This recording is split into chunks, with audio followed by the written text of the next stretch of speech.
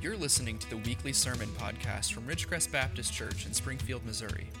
To connect with us or learn more, visit us online at ridgecrestbaptist.org. So if you will, please stand with me as we stand on the solid rock of God's Word. You'll be able to tell here that we've been skipping around just a little bit because of holidays and all these things. I had to skip this passage in chapter 2. And so chapter 2, verse 19 is where we're going to start today. Go to the end of the chapter. I just believe God's right on time, though, with this text. I think it'll be a good message for us all today. Notice how personal this is. Paul says, I hope in the Lord Jesus to send Timothy to you soon, so that I may be cheered by news of you. For I have no one like him, who will be genuinely concerned for your welfare. For they all seek their own interests, not those of Jesus Christ. But you know Timothy's proven worth, how as a son with a father he has served with me in the gospel. I hope therefore to send him just as soon as I see how it will go with me. And I trust in the Lord that shortly I myself will come also. Very personal part of the letter. He says, I have thought it necessary to send to you Epaphroditus, my brother and fellow worker and fellow soldier. Notice that, fellow worker and fellow soldier, and your messenger and minister to my need. Verse 25 is packed with important words there.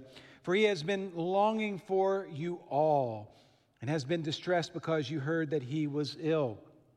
Indeed, he was ill, near to death, but God had mercy on him, and not only on him, but on me also, lest I should have sorrow upon sorrow. I am the more eager to send him, therefore, that you may rejoice at seeing him again, and that I may be less anxious. So I receive him in the Lord with all joy and honor such men. So receive him in the Lord with all joy and honor such men, for he nearly died for the work of Christ, risking his life to complete what was lacking in your service to me. Let's pray. Lord, we are humbled by your word, and we are reminded that you have worked throughout the years through humble servants. You have worked through your people to bring us grace and truth. And we ask, Lord Jesus, that you will encourage our hearts and remind us that we have a role to play. We have a job to do. We have a Lord to serve. And we pray this all in Jesus' name. Amen. You may be seated. Well, my brothers and sisters, I sure hope that you want your life to count. We all need to be living our lives in such a way that we are able to bring a little bit of Christian beauty into the world.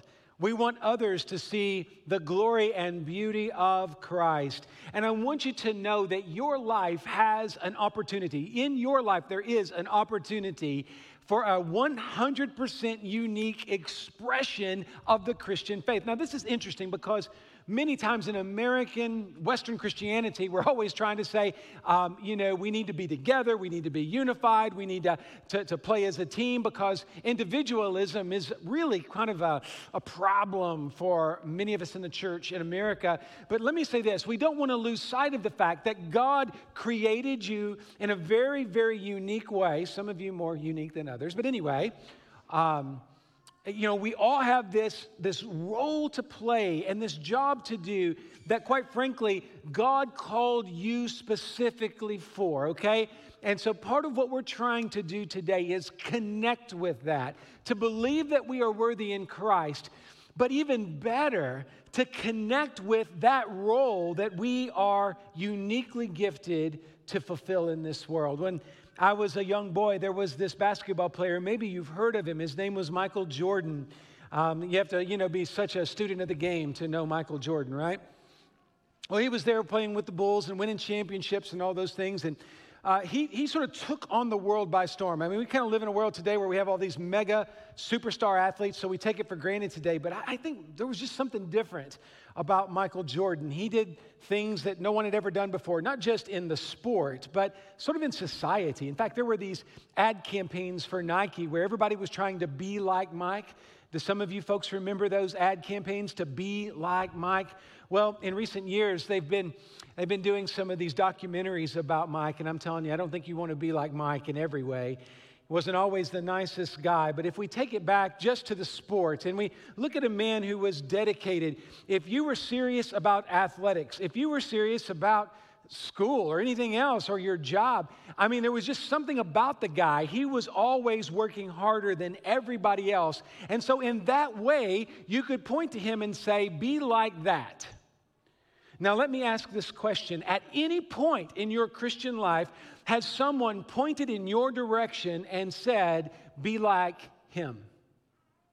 Be like her? Has anybody ever said that about you? There's this great little story told by D.A. Carson, who is a wonderful theologian, one of the best we have in the world today, alive today.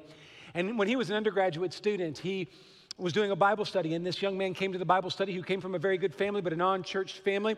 And this young man, though, was very moral. He was not a believer, but he was searching and seeking and wanting to know more about Christ. Well, D.A. Carson, who is one of the greatest theological minds in the world today, at that time didn't feel worthy to disciple this guy, but he knew a graduate student who was a fantastic Christian and a great example. And so he took this young seeker to the graduate student who had a mature Christian faith. And the graduate student listened to this young man in his heart and realized that this guy truly was seeking the Lord. And so D.A. Carson tells it like this, that at some point in the conversation, the graduate student looked at the seeker and said this, if you are interested in becoming a Christian, watch me. Now, let that drop on your heart for a moment, because can you imagine talking to someone, telling them that you are going to mentor them, but instead of saying, hey, yeah, sure, I'd like to have you walk alongside me in ministry, but the audacity to say, yeah, if you want to be a Christian, watch me. Let me ask, could you say that? Are you consistent enough to say that? Now, this young man, this graduate student must have been pretty bold, but I want to tell you, he's right in line with what Paul says in 1 Corinthians 11:1. So to the Corinthians, he says, you are to imitate me as I imitate Christ. The only time a person can say, watch me, is if they are truly living for Jesus and filled with the Spirit of Christ. If you are walking with Jesus, if you are filled with the Spirit of Christ, it is okay to say, watch me. It's not presumptuous at all. In fact, it's biblical. In fact, when we look at Paul here, he is not saying imitate me. He's already said that once in Philippians. He said it in 1 Corinthians. He says it in a few other places too. This is part of it. Discipleship is to find someone who's walking with Christ and then walk with them and mimic, if you will, if you can think of it that way, to copy those parts of their lives that are Spirit-filled. That's the way it works. But here we see Paul pointing to two others, two younger men, Timothy and Epaphroditus, and he's saying, watch them, be like them. And here's why. Because we need to be in healthy environments. We need to be around good people because our spiritual gifts grow better in a healthy environment.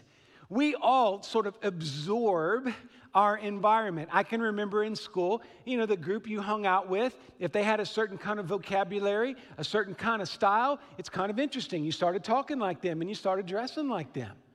And every teenage movie anymore, you have these cliques and you see, the preppies or the nerds or whatever, and we laugh at that. But the truth is, we do kind of find that group and then we start to kind of copy. So that's human nature. The environment we're in matters. So we need to think about that in terms of what we're absorbing, but also what we're contributing. You see, it goes both ways. You, at some point in your life, you need to be someone who's not just absorbing, you need to be someone who is projecting. And I'm praying that what you're projecting is more of Christ, because the environment matters. Even if you think about like accents. My daughter lives in Chicago now, and so she called me like a week or two ago, and she was like, Dad, she almost sounded like she was angry with me. She said, I sound like a Southerner, and they make fun of me up here. And I said, well, I get it. I understand. I've had that problem too when I've traveled out of the South. We just talk a little bit different. But those folks in Chicago, when they get to heaven and St. Peter says, how y'all doing? It'll be okay. It'll be all right. It's okay. But nonetheless, yeah, I mean, if you've grown up in Western Kentucky, Southern Illinois, like where I was, you have a certain kind of Southern accent. If you're in the Boot Hill, that's another kind of accent. Down further south, down in Texas and Alabama, Mississippi, I don't know what that is, but I think it's an accent. All these different things. Up north, they have an accent. Now, here's what's funny. They have really bad accents, I think, up north. I think, that Swedish German kind of background that you have up there, it has a totally different accent. So I was in a class years ago, and one of my professors had received his doctorate from the University of Michigan. He talked about a professor in linguistics, how every year at the beginning of the class, he'd have everybody in the class, he'd find out who the ones were from Michigan, because he was born and raised in Michigan, he knew everything about Michigan. So what he would do is he would have everybody read a few sentences and just talk. And almost every time, he could not only tell where the person was from in terms of the county they grew up in, but most of the time he could say which city they came from, all by their accent. Now, I want you to think about what your Christian accent sounds like. I want you to think about what you're projecting, because it's not just what we say, it's how we live. And the question is, are we not only putting ourselves in a healthy environment, but are we accentuating the health of that environment? Are we living a worthy life and creating a worthy environment? That is what we need to think about, these questions that God wants us to consider here today. And I want you to see there's only really one negative or warning passage in our text. It's verse 21. Take a look at it. And I want you to realize the only way you're going to mess this up is if you seek your own interest and not those of Jesus Christ.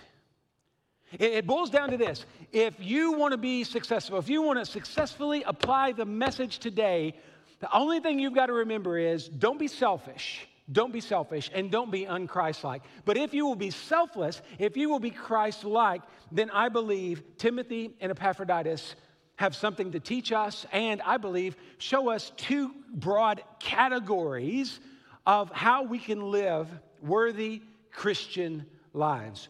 First, let's talk about being like Timothy. Instead of being like Mike, let's be like Timothy.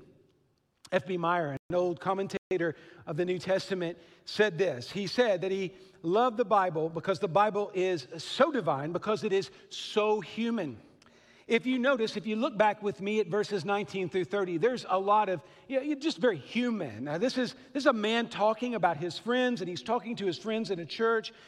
There's all kinds of very personal data here in the text. And what we see when we read the Bible is we see that the Bible was populated, the pages are populated with people just like us that have good parts and bad parts, pros and cons. And Timothy and Epaphroditus are here in our text, and they're lifted up as models. But let's just stop for a moment, because we want to be careful. Paul's not trying to lead us into hero worship here. In fact, when we study the scriptures closely, we see that both of these men were very, very human. In fact, Timothy is known in 1 Timothy 5:23 as the one with the weak stomach. So this is the guy you couldn't take, for Cajun food, because, his stomach would get upset. So one of the things we know about Timothy is he had a weak stomach, and he was probably a little bit on the timid side. When Paul talks to him, you do get the father-son feel, but you also get the sense that Timothy needed one of those, those speeches that dads have to give their sons every once in a while, like, come on, boy, you got to get it going. Now, come on, you got to be stronger than this. So Timothy had some timidity to him, and it's very clear. We're going to see that Epaphroditus also was very sick. We saw it here in the text, and that's a very important part of our story for today, because that sickness shows a lot about his character. But what we see here is that even our human nature, the parts of us that we sometimes think of just like our human nature, God created us, and he formed us in our mother's wombs. I know it's not Mother's Day, but just think about, you were created, fearfully, wonderfully made, and God loves you and has called you. But those human elements can be used either for the glory of God, or they can cause for something far away from, or very much the antithesis of the glory of God. You can do something very negative with those gifts. But if you'll notice here, it's a bit tangential to our discussion, but I want you to catch this. With so many young families and young people in our room here today, I want you to hear this, that both of these men had some physical ailments. And I don't think it's a mistake that that's mentioned in the text. I think that those who follow a suffering Messiah need to realize that sometimes we're going to suffer in this world. That to be a leader, sometimes to get to that next level of leadership, we have to go through some hard times. And so the best leaders are those who have suffered well for Jesus. And this is key. It's not just that you suffer, but that you learn to suffer well for Jesus. When you do dumb things and you suffer, there may not be a lot of redemption out of that. That's on you. But when you are trying your best to serve Jesus and you're sick, or you're trying your best to suffer or live for Jesus and people are rejecting you and you're emotionally and spiritually wounded, know this, that it does hurt. There's no escaping the fact that it hurts. But know that God may be taking you to the next level of leadership. That it's taking that difficult moment to get you where you need to go. Paul had not been at the church of Philippi for 10 years, and he still couldn't see them. There's joy in his writing, but there's also longing. He knows that he can't go. It's hard to get through TSA when you're a criminal in chains. Now, Paul wasn't a criminal in any real sense, but he was a Christian, and in those days, to be a Christian was to be criminal, so he couldn't travel. So he's sending Timothy and he's sending Epaphroditus to go and speak for him. And he knows that he can do this because if you'll look here in verse 20, for I have no one like him. Paul says, I can't be with you, but I'm going to send someone unique in all the world. I'm sending you Timothy. There's nobody better, no one like him in all the world. We want you to hear him. And I believe that the reason why there's no one like him who will be genuinely concerned for your welfare. I think what Paul's saying there is, he's like me. He loves you. He's genuine. He cares about you. I can't be there, but Timothy can be there, and that is good. And this makes more sense in light of verse 21, because not everybody is out there serving Jesus for the sake of Jesus. There are some who seek their own interest. There are some who are not those of Jesus Christ. Now, Timothy and Epaphroditus, as we're going to see, are successful leaders in the church because they loved people. They lived their lives to make other lives better. So let's just pause for a second and let me ask, who around you could say that their life is better because you're in their life? Timothy and Epaphroditus were those kinds of people. And I want you to know a selfish Christian is a contradiction in terms. You are not going to be successful in your walk if you are selfish. You have to die to self. And we know that Jesus, his success was tied to the fact that he was not selfish. That Philippians 2, 1 through 10 and following there show us through verse 11 that we are to be like Christ. And when we are most like Christ, we are sacrificing and giving our lives. And that's what lifts people up. It even lifts us up. Note also that this serving others is done for the sake of the gospel. It is in the gospel that Timothy has served. Look there at verse 22 at the end. He has served with me in the gospel. Hear this. There are many good deeds you can do out there to make the world a better place. But church, our job is to do those good deeds in the gospel. These two men, Timothy and Epaphroditus, were sold out to Jesus. And when you're sold out to Jesus, you're not trying to climb a ladder, but you're trying to go down in terms of serving. You need to have a passion. You've heard me talk about downward mobility. The church today needs people who are passionately willing to serve the body of Christ, the lost souls in our community. That's what we need as much as anything. And Timothy's compassion is evident here in the text. His compassion for people and his love for the gospel were driving forces in his life. Friends, you can't go wrong when you love people and preach the gospel. Now, let me just take a moment here to show that those are two sides of the same coin, that in church, for our church to be successful, we have to balance those two priorities. In some churches love the community well, so they love people well. They do a lot of social type activities. That's what they celebrate. They celebrate the good deeds done in the community, but they're not faithful in proclaiming the gospel. They don't talk too much about heaven and hell. They don't talk too much about the need to exclusively turn to Jesus for salvation. On the other hand, you have some churches that every single thing they talk about is about a conversion and baptism and things of that nature, which that's, many of us are saying, well, that's great. That's what we want. Absolutely. But because the focus is all evangelistic, they're not making disciples. They're not seeing that these souls need to be cared for and nurtured. And so you say, well, Pastor, which one do we do? Well, we do both. We do both, and we do them with all of our heart. We never go wrong when we love people and preach the gospel. In fact, I would say that those two things just cannot be separated. And the church has to find that balance. And I think Timothy is a good example of that, of striving in his life for these two virtues, to love people and to preach the gospel to them. Secondly, we would say we need to be like Epaphroditus. This is the hometown boy. He grew up in Philippi. Now, what's interesting is with Timothy, we have a little bit more of like a resume. You feel like that in some ways, Paul is trying to introduce a little bit more of Timothy's virtues. With Epaphroditus, we get a little bit more of just what's been going on in his life. And it makes sense because he was a known quantity. And yet there's some powerful language here that tells us about who he is. Now, one of the things that we see about Epaphroditus is that he had worked so hard in ministry that he'd made himself sick. Now, we might say this, that, if you're working so much that you're making yourself sick, well, then that's not healthy. You're not finding good balance. You're not finding Sabbath. And some people might see this in Epaphroditus, but you're not looking closely enough, because that's not what Paul is saying.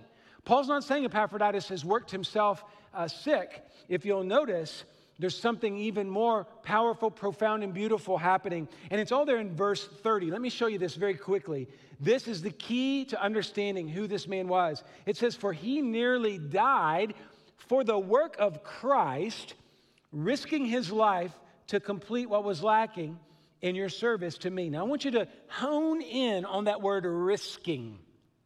Risking his life. That is a gambler's term. I know that doesn't sound good, but Paul uses a gambler's term there for a reason. He's getting our attention. So when you study the history of the ancient world and the big cities of the ancient world, which Rome was the biggest of the big in the Western world anyway, you'll learn that every few years a plague would roll into town. And I have been to Rome in the summer. I can tell you it's miserably hot. I can tell you it is stifling. It would not be a fun place to be in the summer when a plague's hit. So if you had any money in Rome back in the time of Christ, in the time of the apostle, you had any money at all, when it got hot in Rome and the plague set in, you went to your country villa. But the people who came to know Christ in those days didn't have country villas. They couldn't leave the city or the pestilence. They had to sit there and die a miserable death. Epaphroditus, we are told, risked something. What did he risk? He risked his health by staying in a plague-infested environment, because people who were dying alone. And this man said, "I will be there for those who hurt. I will be there." And in so doing, he himself caught whatever it was that was the plague at that time. I think that's what you see happening here. This man gambled, but what did he gamble for? He gambled for the glory of Christ. He gave of himself to the point of near death so that others could be cared for. That says a lot about this man. Paul calls Epaphroditus a fellow worker. Notice he's also called a fellow soldier. So we see that he doesn't just work, he's a soldier. Epaphroditus is the kind of person who doesn't squeeze ministry into his calendar when it's convenient.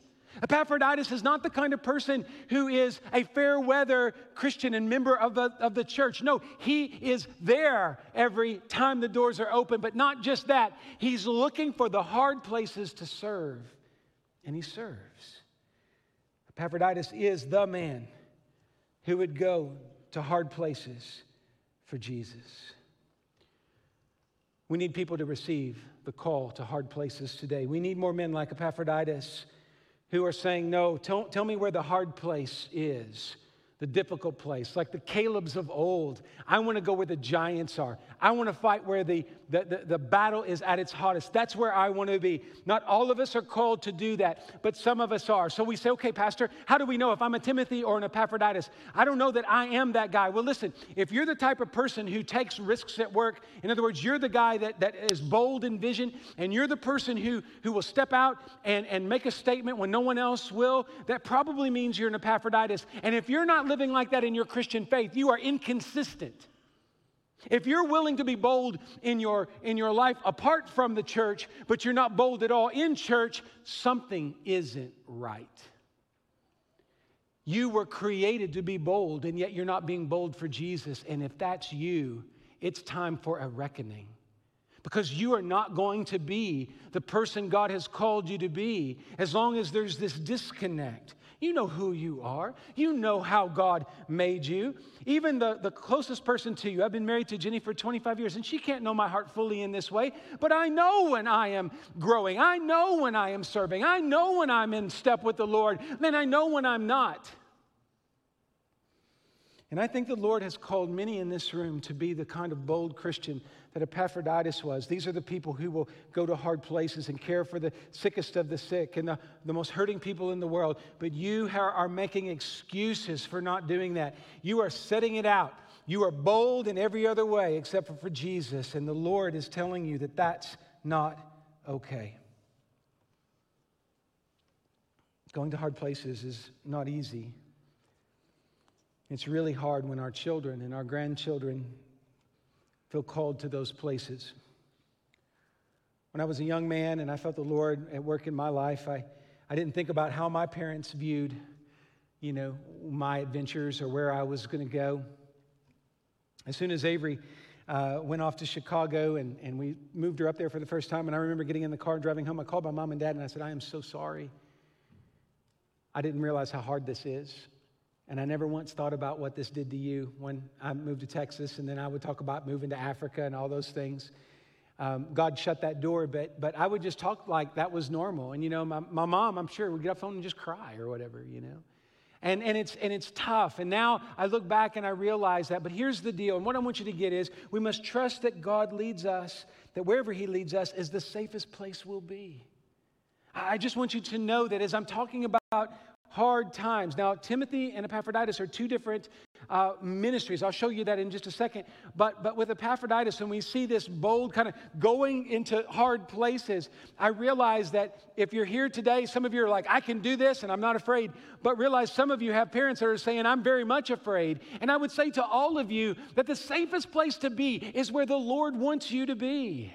He created you and He made you. He gave you gifts. Are those gifts being used to the utmost effect for the kingdom of God? What good is a soldier who never goes to battle? What good is a minister who never serves?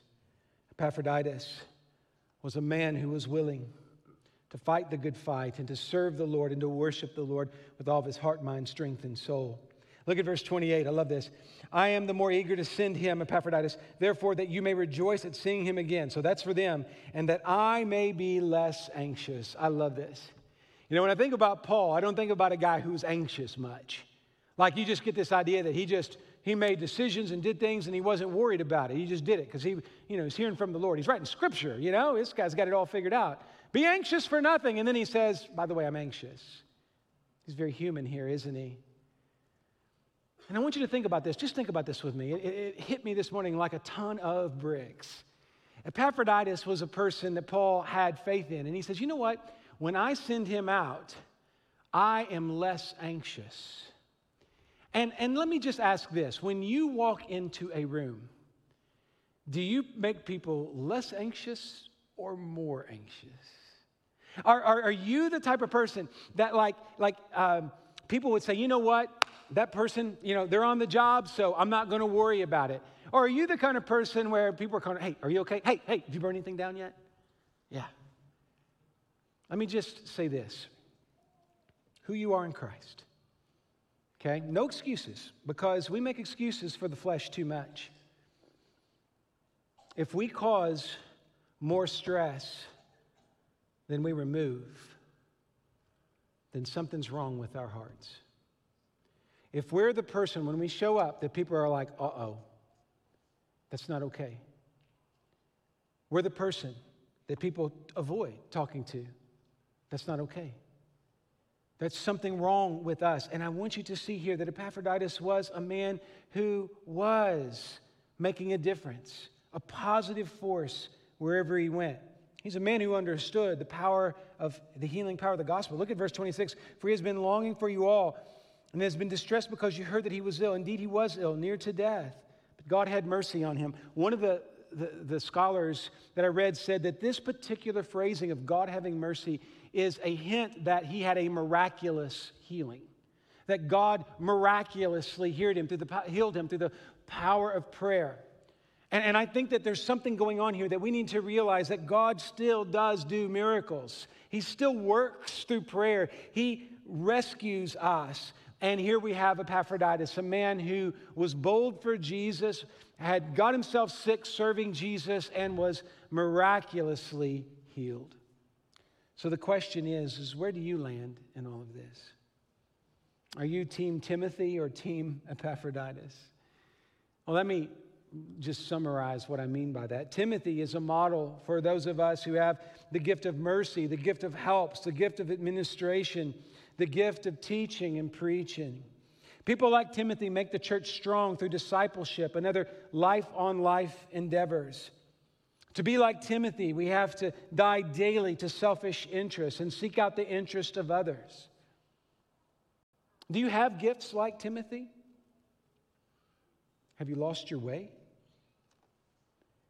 Be like Timothy and point to others and say, watch me, follow me as I follow Christ.